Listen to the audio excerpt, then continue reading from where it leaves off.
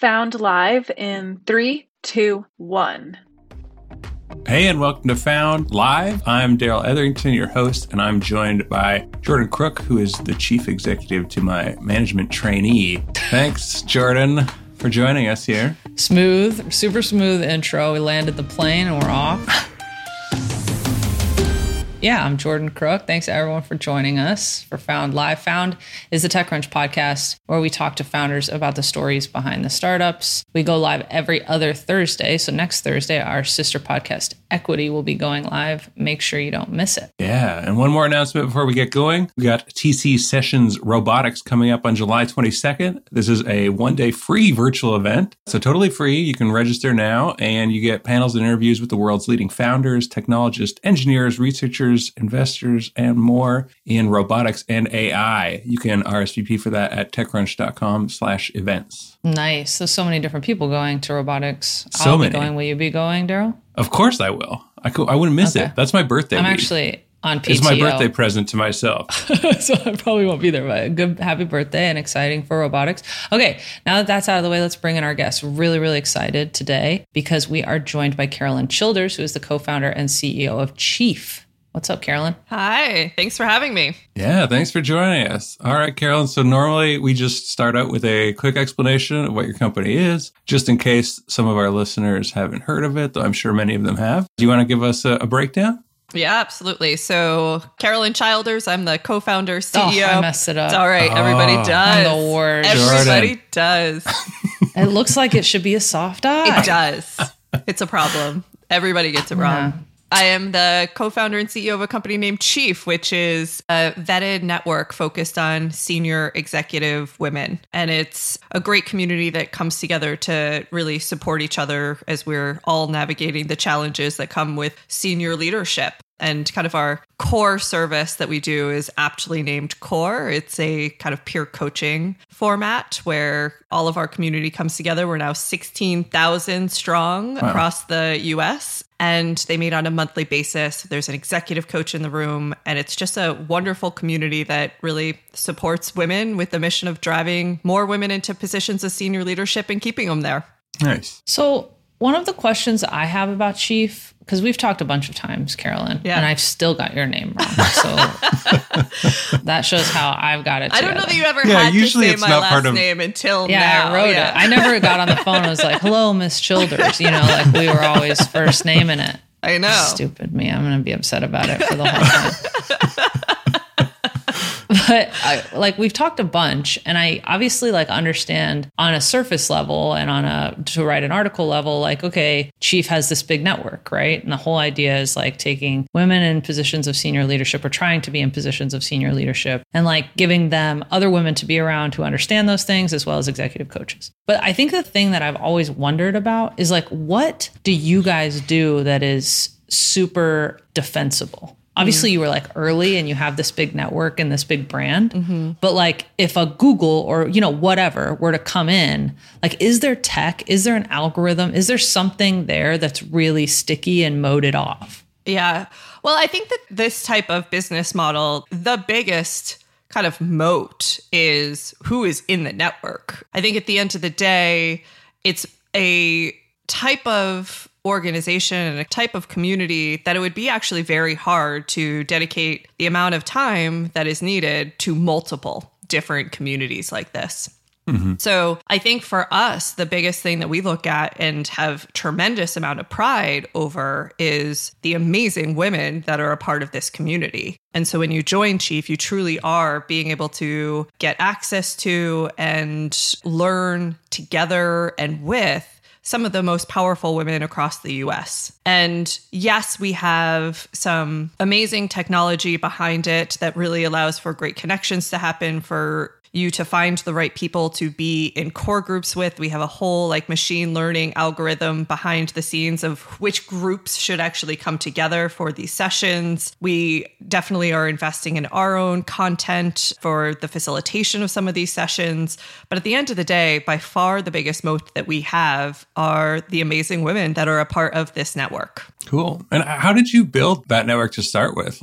Is it something you spend a lot of time on? How much of the company is devoted to kind of growing and maintaining that network? Yeah, I mean, I think what has been pretty amazing is we had, as we were kind of launching, our first foray into starting to talk about Chief was trying to raise some capital. And we had just the hardest time in raising our initial seed round and a lot of skepticism, which obviously puts you into this place of doubt of, you're now dedicating your life to this. What are you doing? And instantly, as soon as we actually started to message out to potential consumers or members of it, it was like night and day because we were actually just blown away. We had one press hit of announcing our seed round and just had thousands of women join the wait list. And it just kind of spoke to how much of a universal need and how much of a alignment to a mission like this existed out there. So it was all word of mouth at first. Wow. And we did some cold emailing, which just blew us away of literally our first customer, our first member was a C-level executive, Fortune 500 company off of a cold email, and she paid within the day. Wow. And so it just kind of blew us away of how much there was a very clear product market need here. So I do think that there was a very distinct first mover advantage of building something like this focused on senior executives, because I think there's many women networks out there. They are often open for everyone, which means that this particular woman is the speaker and she is the mentor. And there's actually not a community specifically for her. Right. And that was a very distinct difference of what we were creating that people really gravitated towards. I will also say that I think we very intentionally tried to build a very aspirational brand around this. Unfortunately, when you think about a women's professional network, you often think about like warm white wine and name tags and pantsuits and like nothing that you... Pantsuits always come to mind. Every single time I think of Chief, I can't help it. I'm like, there's so many pantsuits. Wait, oh no. Chief? That was what we were trying to disrupt. No, I know, but it's just the truth. Like, you can't help it. When you say like a woman in a senior executive role, I just think of pantsuits. I can't help it.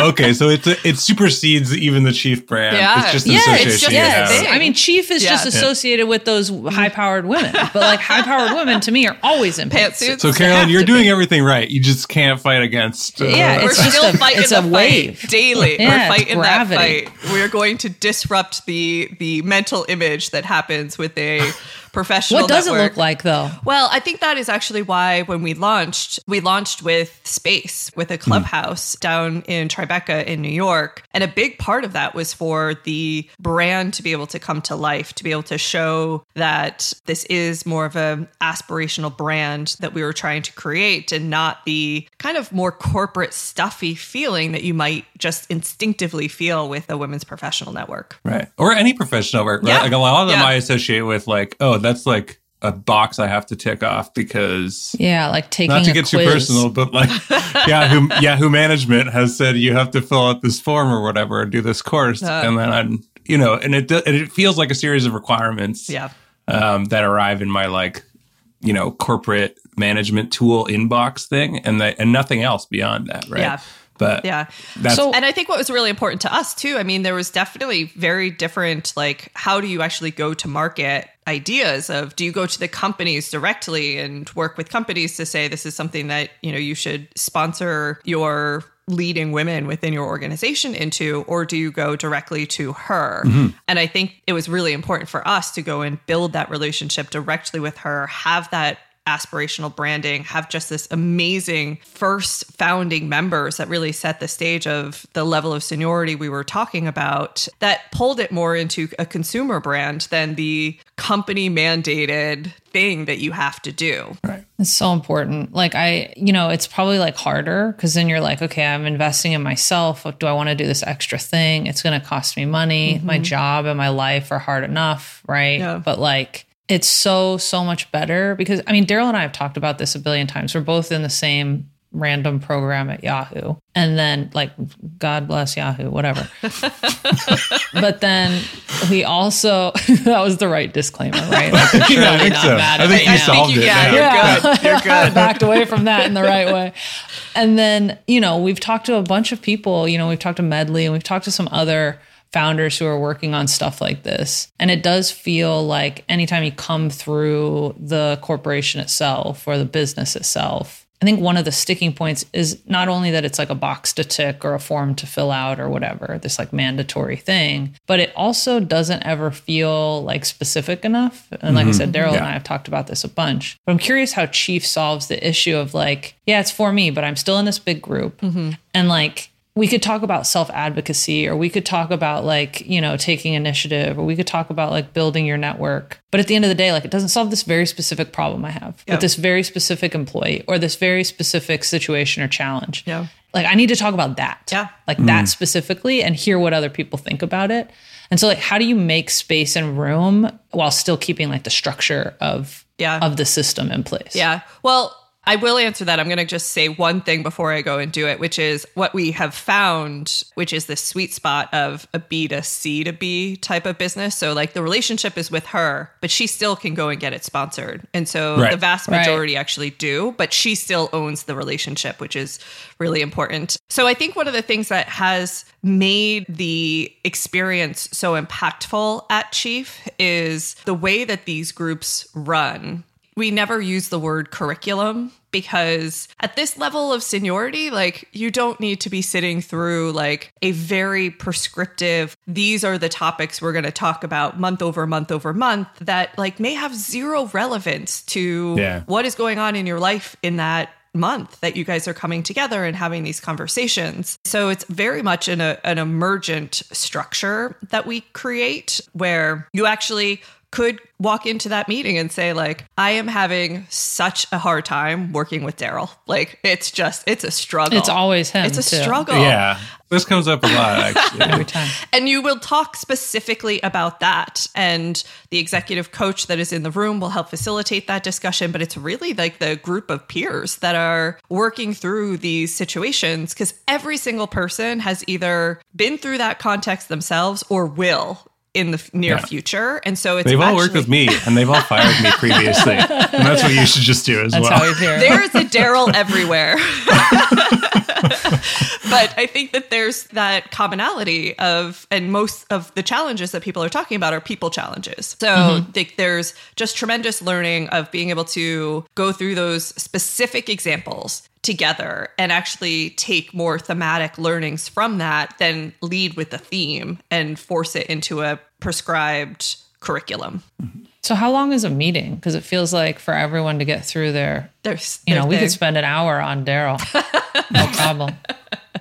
Yeah, it's 2 to 2.5 hours. Some of the earlier sessions are about 2.5 hours, and then it goes down to 2 hours. And I think that is why it was really important for us. There's other types of models like this that don't have the very trained facilitator in the room. But for us, that was very important. And so we have just some of the most experienced executive coaches and facilitators that are in that room to make sure that we are not just talking about the same issues each session and actually really coming to some takeaways and resolution. And how do you source those folks? Like, are you just taking recommendations or are you recruiting? And are they contractors or how does it work? Yeah, it's 1099. So it's, again, some of the best executive coaches that are out there. So the majority of them have a full book of business of other clients that they're working on one-on-one. You're actually, as a chief member, able to extend the relationship into one-on-one coaching if you would like it at some discounted pricing. So they are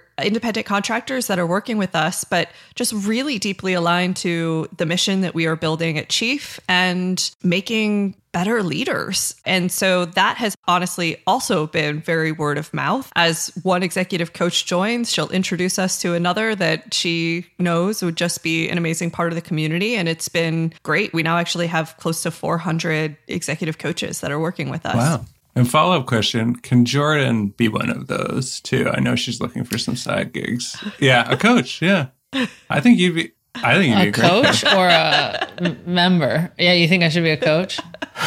Like, here's what you do. You just joke it off, laugh it off, hang up. Throw your Slack on Do Not emails, Disturb. And you just keep climbing the ladder. It's easy peasy. Yeah, close that computer and just drive the kid around. That's how you do it. No. Yeah, there you go. I've got a steep rate, but I'm sure you can handle it. So I was wondering if you could take us back, because you mentioned early fundraising. Because like I can imagine I haven't tried to fundraise for like a women in leadership network before, but I can just imagine based on the personalities I know in VC, how that went. But can you talk to us a little bit about like what the sticking point seemed to be with those conversations and kind of like after getting that early traction and going back and being like, hey, by the way, the fun part. You know, like I would love to hear a little bit more, the storytelling of that bit. Yeah. I mean, I think our struggles actually started even before we started to go out and fundraise. So as I was incorporating the company and wanting to go and build this, I remember even just trying to get a lawyer to represent us who would I would literally be paying this person, not trying to get money from, but I would be paying this person. And the first two conversations I had with potential lawyers, they were like, I think this is a really great lifestyle business. I don't think this is a VC business. So I don't think I'm the right lawyer for you. And I was like, oh man, I can't even pay. Yeah, you know. Yeah. That kind of started things off. But yeah, I mean, I think I was probably pretty naive going into the process because I had been, and my co-founder had been in startups for a long time. We had really great networks in the VC community. And so for us, we thought, okay, for the first check is supposed to be about the founders, right? It's supposed to be do I bet on this person? And we had a lot of those relationships and thought that we would have, therefore, not nothing is easy. It never would have assumed but easy, at least maybe level. Yeah. Exactly. And that just wasn't the case. We were just no after no after no. And I think for Lindsay and I can actually remember this distinct moment when we were out in San Francisco, had a bunch of conversations, and we went back to the hotel and we're just do we just need to completely change this? And we had our next VC meeting in a 30 minutes, I think. And we're we don't have enough time to pivot in 30 minutes based off of everything that we've seen. And thank God we didn't, because it meant that we just kept at it and found people who ultimately just believed in us and believed in what we were building. And I think the biggest questions that people had was, well, don't women already have other women they talk to all the time? Why do you need this? Everybody's got their friends and their colleagues or whatever. You don't actually need this. And I think and those were females that were saying that, right? Totally. I assume they, from experience, they know. A bunch of VCs were but I have the Skull and Bone Society. Doesn't everyone? Yeah. As a father of a daughter, let me tell you. My wife said, she just called me from the Hamptons. She had all this stuff to say. She has access to opportunities all the time. I don't know what the issue is. What's the problem? Oh God. So yeah, I mean, I think there was a lot of skepticism of I don't see what the need is. But I think the other skepticism, which I think is a much more valid question, is, we were focused on women, which automatically makes people think you're cutting an opportunity size in half. And then you're focused on senior executive women. Is that actually a TAM? Big enough TAM? That was the big question. But there's 5.5 million women in the US who are VP and above. So at our price point, that's a $30 billion TAM. And I think that... And it has to be going up every month. And it basically. goes up. And that's assuming that you... And the network helps it goes up, exactly. right? That's part of the goal. Yeah. Pandemic didn't help, as a lot of women dropped out of the workforce. But our mission should be to grow our TAM as we drive more people into those positions. And that's just in the US. So I think it was ultimately that first piece of really not understanding the pain point that we were trying to solve. And it was amazing to then see the juxtaposition of that when we launched a few months later and immediately had a wait list that was I think there's a pain point here that we are actually solving for. And that became really clear. So then fast forward to our Series A, where there's a lot of players who obviously are both seed investors and Series A investors. And so we were talking to a lot of those same people again, and we were oversubscribed, had lots of people interested. And it was very fun in that moment to go back to some of those early, seed investors and be like, I'm sorry, we're not going to be able to do that. Yeah. Did you pull the Julia Roberts? The big mistake. Huge. I should have. I really should have. Oh, you should have so hard with shopping bags or something, or whatever the VC equivalent of shopping bags are. Term sheets, just Yeah. Oh, Yeah. that's such a vibe. I'm going to ride the high of that all day. It totally turned around my Childers moment. I'm feeling good now. Perfect. So I had a question just about like the order, because I bet a lot of our listeners have this too. So did you even have an MVP when you were going out asking for the first check, or you just had kind of the idea and the concept and you were basing it on that and then you built that with the money in from your seed? So we had some of our services that we were testing, but I wouldn't say that we had our fully complete MVP as we were raising. So when you join Chief, you get access to just a suite of services. One is Core, which I was talking about before. It's that peer group model. We also have a whole events and programming that you can, participate in as many or as few as you would like. And so we have speakers like Michelle Obama, who came earlier this year, to some of the best professors at business school. So that we didn't have anything happening on that front pre-launch. There's a whole community product. So yes, you're in your group of 10 for Core, but you can also access the 16,000 other women that are a part of this network through our community app. And that was not launched prior to getting our seed round. No. And then we actually had physical space as we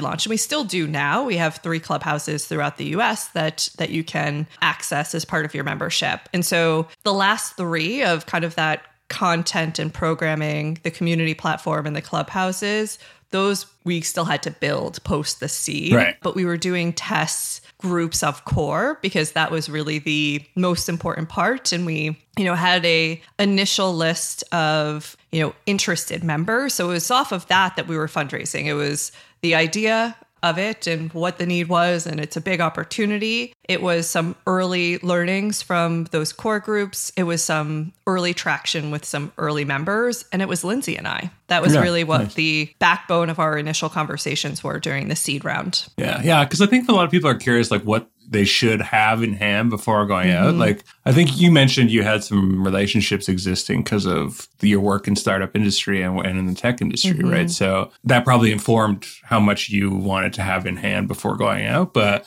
I was also curious, as you were going through that list, like when you were talking about those other additional products, did you have those scope where you're like, this is what we're going to do? Or did those like come out of your earlier experiences? Like how defined were they in the early days and how much were they like built later on? Yeah, I would say the one that was probably the least, and again, given the tech orientation of so much of the VCs, the community product was the one that was probably the most undefined and we were still testing. So like we were early days just using Slack of like, what is that community product before we went and built our own. And I think that was actually important for us to like continue to get the learnings of like what types of conversations are happening here. How are people connecting? So that one was probably the most undefined for us. Gotcha. Yeah, that makes sense. Sorry. Yeah, no worries, Jordan. Nobody even noticed. No, but here's the thing. Yeah, maybe they didn't. But I did know what you guys were talking about. It was weird because I couldn't hear you, but I am a lip reader. And I was curious. I don't think you're going to share this with me, but I want to ask anyway, which is like, what's next, right? Like obviously growth and scale, you just like keep going and you can keep capturing these giant swaths of the market, but like nobody can sit still, right? Like that can't be enough. So like what does that look like in a couple years? Like is there a Chief Junior network or how do you kind of expand from that? Yeah, well, I would say that, we just raised our Series B earlier this year, which was an exciting milestone for us. But honestly, the number one thing that we are most focused on is continuing to invest in the experience of our members. I think that a lot has happened over the last few years. We started at Chief. We had a very in-person experience. We then had to be virtual and really build into our technology over the pandemic. And there's still a lot more that we want to continue to do there. But we also kind of have to navigate what is the right balance of in-person and tech-driven. So there's a ton that we want to continue to invest in our experience, and that is first and foremost. But our mission is to change the face of leadership, which is kind of twofold. It is to drive more representation from underrepresented communities in leadership, and so literally changing the face. But it's also making sure that every leader, once they become a leader, is the best leader that they can be. And, we want to be the most powerful network of women, which isn't just the US. So I think there's an opportunity for us to think more broadly beyond, these United States of America, and an opportunity to think across more demographics. But that is all very future for us. It all very much aligns with our mission. I think right now, we just launched nationally at the beginning of this year. We're now in every city across the US. And so there's just a lot of work that we want to do to be investing in those experiences. Cool. What about you, like yourself as a leader, you and Lindsay, right? Like, I mean, I talk to like, I do the same thing when we talk to like climate and sustainability people. I'm like, how sustainable are you? You know, like, but like, do you know what I mean? Like, do you feel like you are held to, or you hold yourself to a particularly high standard as a female leader or a leader in general, even? And, you know, also particularly in the tech space where I feel like any female CEO gets bullshit that no man would ever get, right? Like, it's just the truth. Yeah. It's just like stupid. So like, how do you think about stuff like that? Well, I mean, I think there's twofold. I don't know that I hold myself to a higher standard, but I definitely know that society does. Yeah. And so I do think there's that component, but I also just think we are a mission-oriented company that is based around, you know, good leadership. And so I think that inherently, whether I was a man or woman sitting in the seat of a company that is focused on, you know, driving and making better leaders, that I myself need to do that work. So it is something that like we take very seriously. And as we think about the culture that we want to build at Chief and the type of environment that we want to build at Chief, it's really important for us that we kind of start with us first and make sure that we have an environment where people have access to opportunities, access to learning. And I think that is actually one of the biggest misnomers in many ways, is that like the only way that I can show that I'm successful is by getting that promotion or getting that something. But like there's a ton of just opportunity through learning as well. And I think that's something that we've really tried to embed in the culture of Chief, is a learning culture and a feedback culture. It's definitely something that I know that I, as a woman, am held to higher standards. And I know that I, as a CEO of a mission-based company, will be held to higher standards. But I also know that I'm not perfect, and nobody on our leadership team is perfect. And I know that we're going to mess up sometime if we haven't already. And that like that we need to make sure that we give each other in our team the grace of that, of not having to be perfect, because we're never going to be. I think this is kind of, I don't know if Jordan, you were going in this way directionally, but like we've talked to other guests about this too, but I'm curious your take on it specifically because of the business the Chief is in. But we've seen like over the past year and a half, women CEOs and executives, I think like being kind of like targeted, I guess, by the media for behavior that probably wouldn't cause anyone to bat an eye. No, not were even a male remotely. executive doing that, right?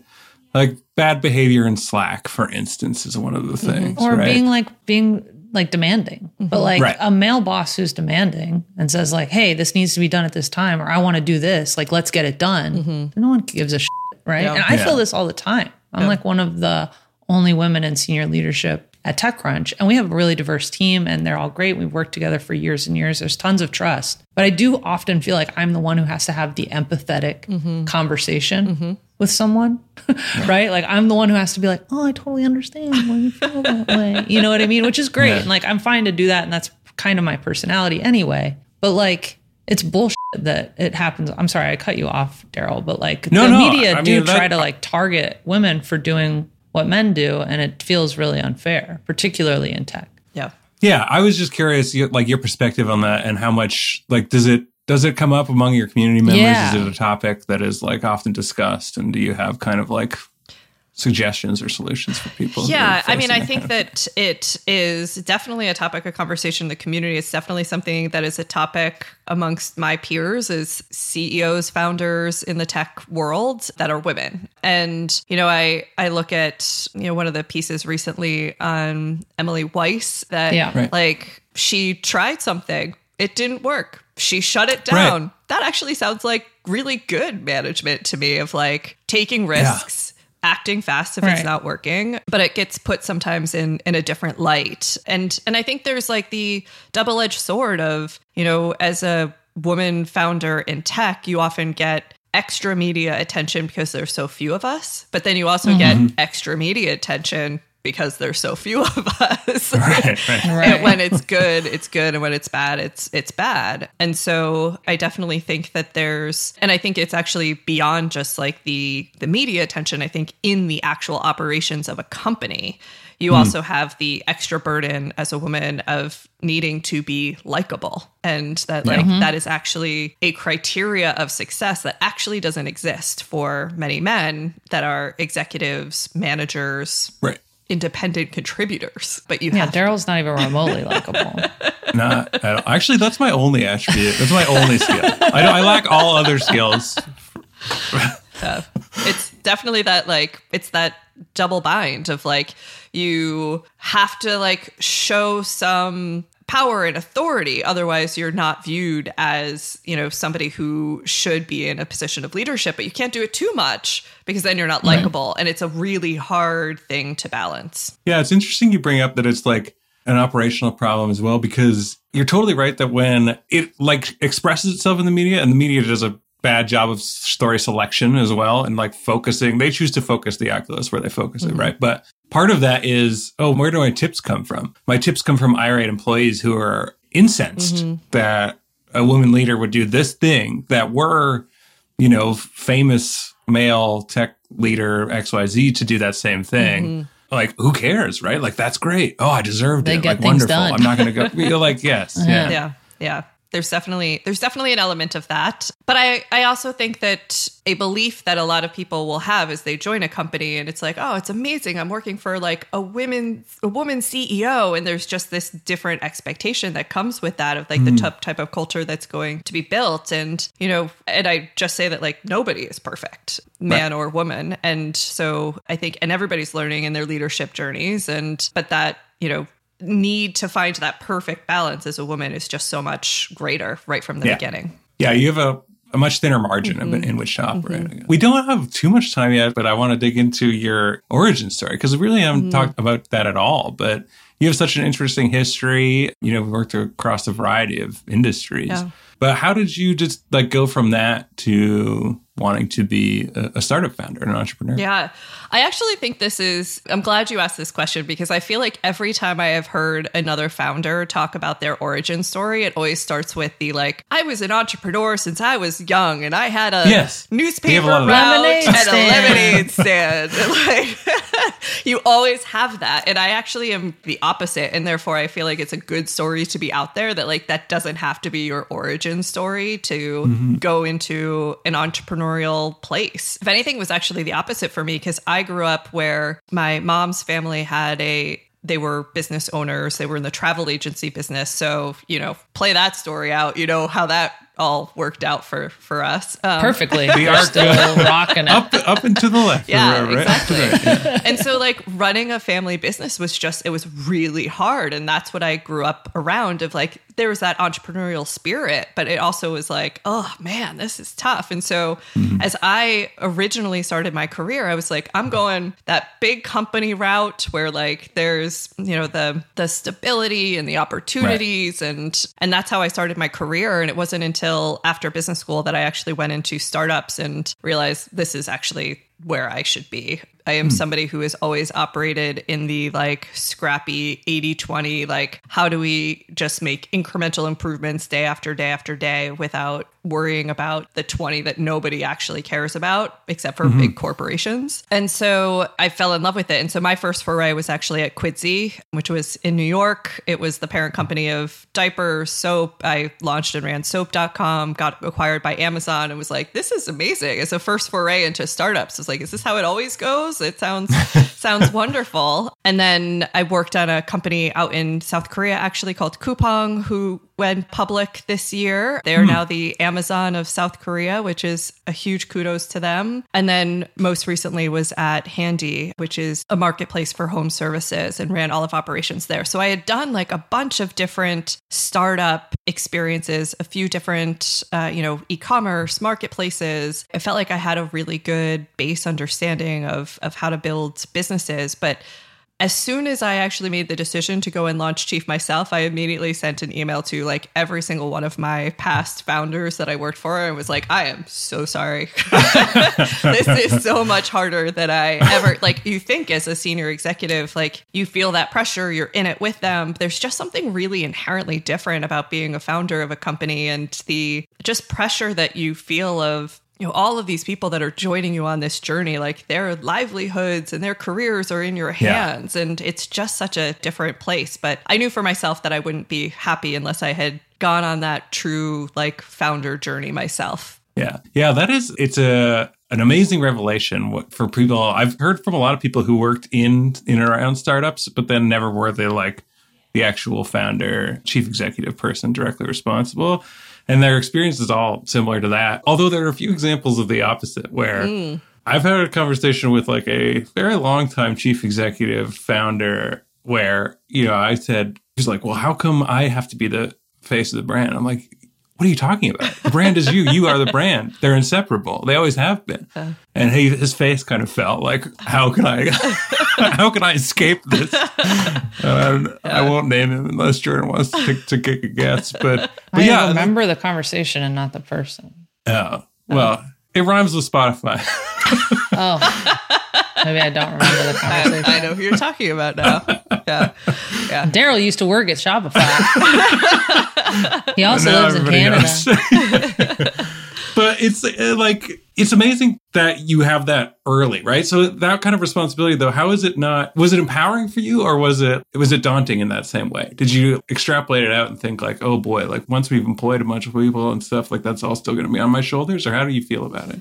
I think it gets a little easier each day as the business, I think those early days, those first employees that are coming to work with you where you're like, is this thing going to be a thing? That's like where it's most stressful. And now it's more about like, how do you make sure that the culture that we built in those early days is sustaining and this is a great place for everybody to work. But I think there's a really big difference of like the pressures internally and externally of like, I now feel, and I'm kind of an operator by heart. So like, I've always been much more comfortable in the like, how do I be the CEO to my team versus how do I be the CEO publicly, right, which I think is probably what you were referencing of the like, oh man, I have to do what? And I think one of the like great parts of being the CEO of something like Chief is that we have 16,000 just badass members. And like, we actually try to showcase them a lot too, you know, like, Lindsay and I were really proud of what we've built, but like, there's some people in our membership that like are a lot more impressive than us. And so like, we actually can, well, for now,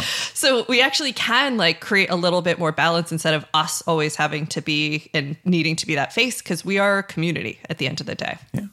Yeah.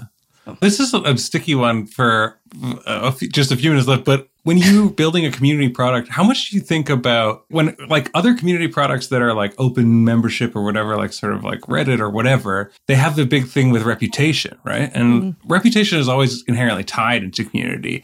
Does that come up in your thinking about it? Do you worry about community moderation that much? Or is it less of a concern because of the nature of the product and the nature of your members who are paying to be there and are professionals, right? Yeah, I mean, I think that there's a few things that are inherently different about our community that we haven't had to, I need to knock on wood, worry about as many of those things. And I think one of them is like the underlying thread that is bringing this community together is this mission. And I think because of the mission, you just have people that are attracted to the community that come from a position of support and not from a position of negativity and ugliness that I think you can start to see in other communities. I'd say the other very important part of this is that you're not anonymous at Chief. Right. Like, there's no bots that are coming in and like creating some type of experience and environment that like you a Bitcoin scam or something. Yeah, like you have to stand behind the words that are there. And so I think both of those things have made it really clear to people like the type of place that the type of community that Chief is. And it's actually like as we launched, we are on LinkedIn, but we're not in any of the other social media channels, actually, largely because like they're horrible environments for women. Yes. And so it was very important for us as we were building our community to make sure that we put in the right guardrails, the right community guidelines, the right product features to ensure that didn't happen from day one. I feel like Microsoft is going to take that and run with it and be like, LinkedIn is the only good social network for women. Don't do that, Microsoft. That's not what you said. Not what I said. Big mistake. Huge. Well, thanks very much, Carolyn. I think we are out of time, but it's been great talking to you. I really, really enjoyed it, and we really appreciate you coming on. Childers. Carolyn Childers, yes. I remember for Disrupt. You're joining us at Disrupt, right, Carolyn? We are, yeah. I'm excited. Oh, A excellent. little sneak preview. Yeah. We haven't announced Awesome. it yet, I don't think. So there you go. Fans You at heard it home. here first, found listeners. Yeah. So, yeah. Well, I loved being here. Thank you for a really fun conversation. Yeah. Yeah, good. We'll talk to you soon. Awesome. Thanks. And for folks at home, Equity is next Thursday. That's live. right. Check Our it friends out. at Equity. And we'll see you the week after. Found is hosted by myself, TechCrunch news editor Daryl Etherington, and TechCrunch managing editor Jordan Crook. Yashad Kulkarni is our executive producer. We are produced by Maggie Stamets and edited by Kel Keller. TechCrunch's audio products are managed by Henry Pickavet. You can find us on Apple Podcasts, Spotify, or wherever you get your podcasts, and on Twitter at twitter.com/found. You can also email us at found@techcrunch.com, and you can call us and leave a voicemail at 510-936-1618. Also, we'd love if you could spare a few minutes to fill out our listener survey at bit.ly/foundlistenersurvey. Thanks for listening, and we'll be back next week.